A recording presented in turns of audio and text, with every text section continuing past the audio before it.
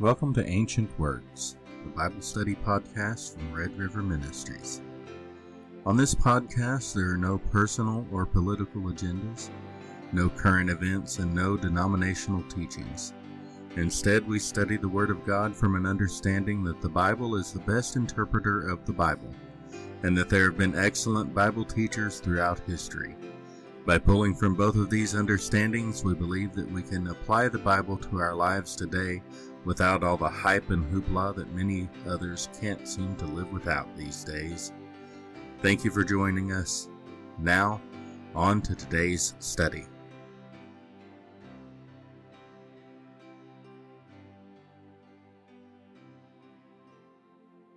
Hello and welcome back. Through the next several episodes, we will be looking at a well-known passage of Scripture from the book of Isaiah. As we look at this passage, we will explore the prophecy that God gives through Isaiah and how that prophecy has been fulfilled. One thing that I want to let you know before we get started is this. We will be using the English Standard Version of the Bible for this study and possibly going forward with this podcast instead of the New King James Version as we have for past studies. This is simply a decision that I've made based solely on readability and availability of the ESV. However, you use whichever version of the Bible is most convenient for you. I feel that the most important thing is not the version of the Bible that you use, but that you commit to reading and studying the Bible. As long as you use a translation and not a paraphrase, you will get a close representation of what the original writers intended. Simply put, translations are taken from the original languages, where paraphrases are what the contemporary author feels makes the Bible more relatable to modern audience. Use the Bible that you are comfortable with, and do not let legalism stand in the way of what works for you. Now, with all that behind us, let us look at the scripture we are going to be in for the next several studies together. So I want you to get your Bible, and I want you to turn to Isaiah chapter 52, verse 13. And we're going to read through verse 12 of chapter 53. That's all the way through chapter 53. Most people, when they read these verses, they omit the part that is in chapter 52. They just read chapter 53, and they forget that it actually starts 3 verses beforehand in chapter 52, verse 13. So, we're going to start there. Isaiah 52:13 says, "Behold, my servant shall act wisely. He shall be high and lifted up, and shall be exalted. As many were astonished at you, his appearance was so marred beyond human semblance, and his form beyond that of the children of mankind. So shall he sprinkle many nations. Kings shall shut their mouths because of him. For that which has not been told them they see, and that which they have not heard they understand. Who has believed what he has heard from us, and to whom has the arm of the Lord been revealed? For he grew up before him like a young plant, and like a root out of dry ground. He had no form or majesty that we should look at him, and no beauty that we should desire him. He was despised and rejected by men, a man of sorrows and acquainted with grief, and as one from whom men hide their faces, he was despised, and we esteemed him not. Surely he has borne our griefs and carried our sorrows, yet we esteemed him stricken, smitten by God, and afflicted. But he was pierced for our transgressions. He was crushed for our iniquities. Upon him was the chastisement that brought us peace, and with his wounds we are healed. All we, like sheep, have gone astray. We have turned every one to his own way, and the Lord has laid on him the iniquity of us all. He was oppressed, and he was afflicted, yet he opened not his mouth. Like a lamb that is led to the slaughter, and like a sheep that before its shearers is silent, so he opened not his mouth. By oppression and judgment he was taken away. And as for his generation, who considered that he was cut off out of the land of the living, stricken for the transgression of my people? And they made his grave with the wicked, and with a rich man in his death, although he had done no violence, and there was no deceit in his mouth. Yet it was the will of the Lord to crush him. He has put him to grief. When his soul makes an offering for guilt, he shall see his offspring. He shall prolong his days. The will of the Lord shall prosper in his hand. Out of the anguish of his soul he shall see and be satisfied. By his knowledge shall the righteous one, my servant, make many to be accounted righteous, and he shall bear their iniquities. Therefore I will divide him a portion with the many, and he shall divide the spoil with the strong, because he poured out his soul to death, and was numbered with the transgressors. Yet he bore the sin of many, and makes intercession for the transgressors. Let us pray. Father God, we thank you for your word. We thank you for another opportunity to come together to study your word. Teach us, lead us, guide us, and help us to understand what your word says to us. We ask these things in the name of your Son, Jesus Christ, our Lord and Savior. Amen.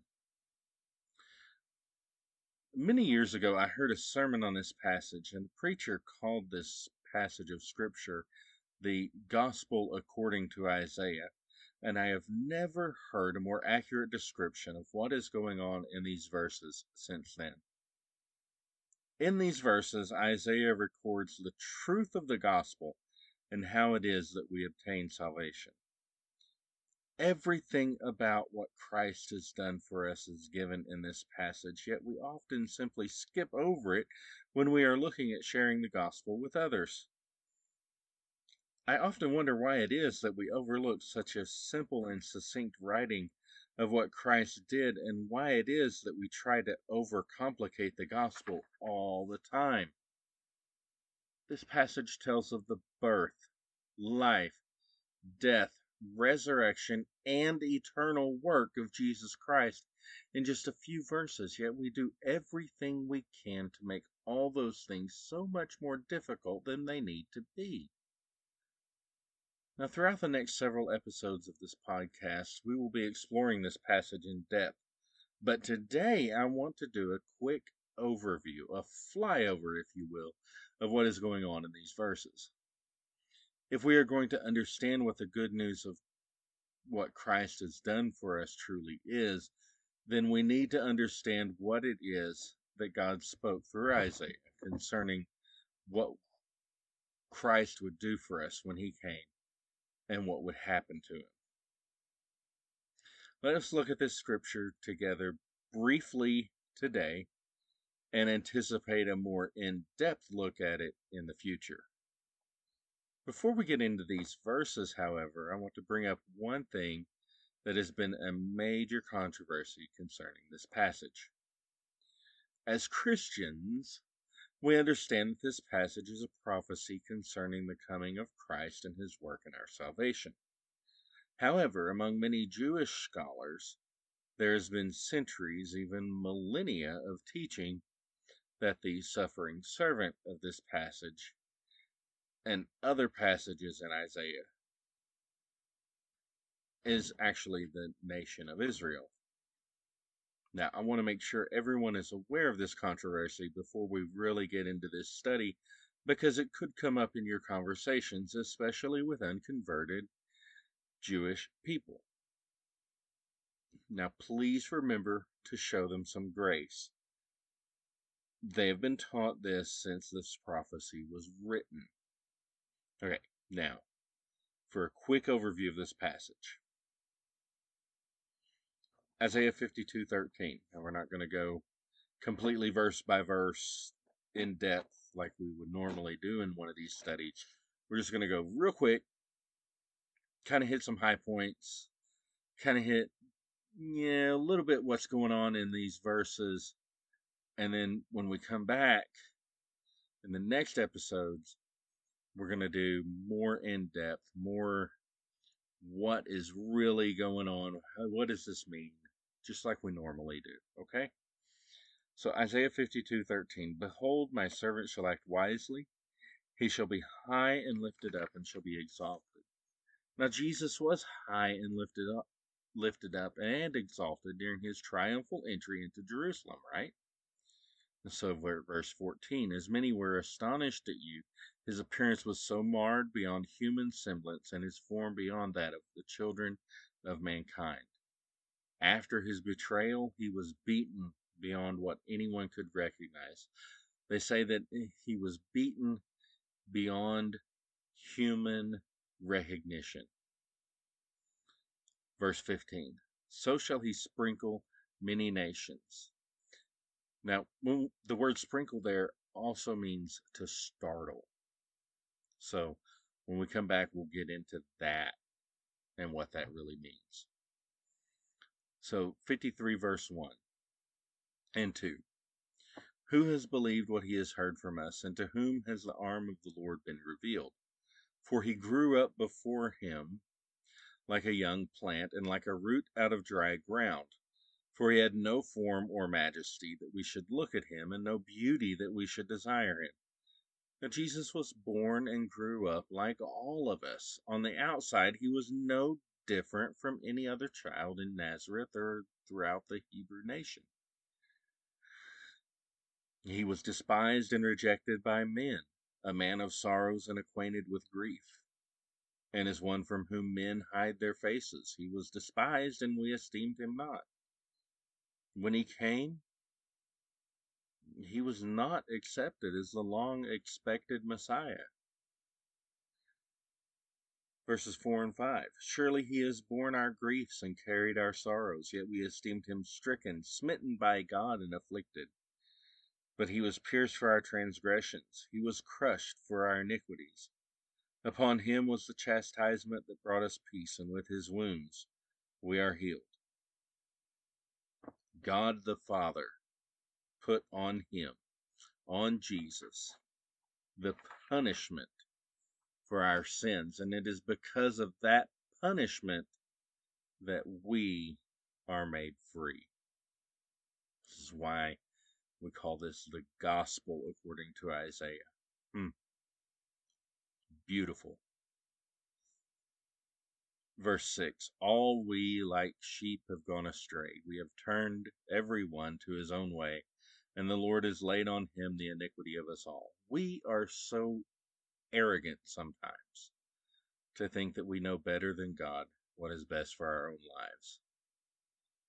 If we would just submit, things would be so much easier. But we're arrogant, we're stubborn, we're sheep, and we go astray.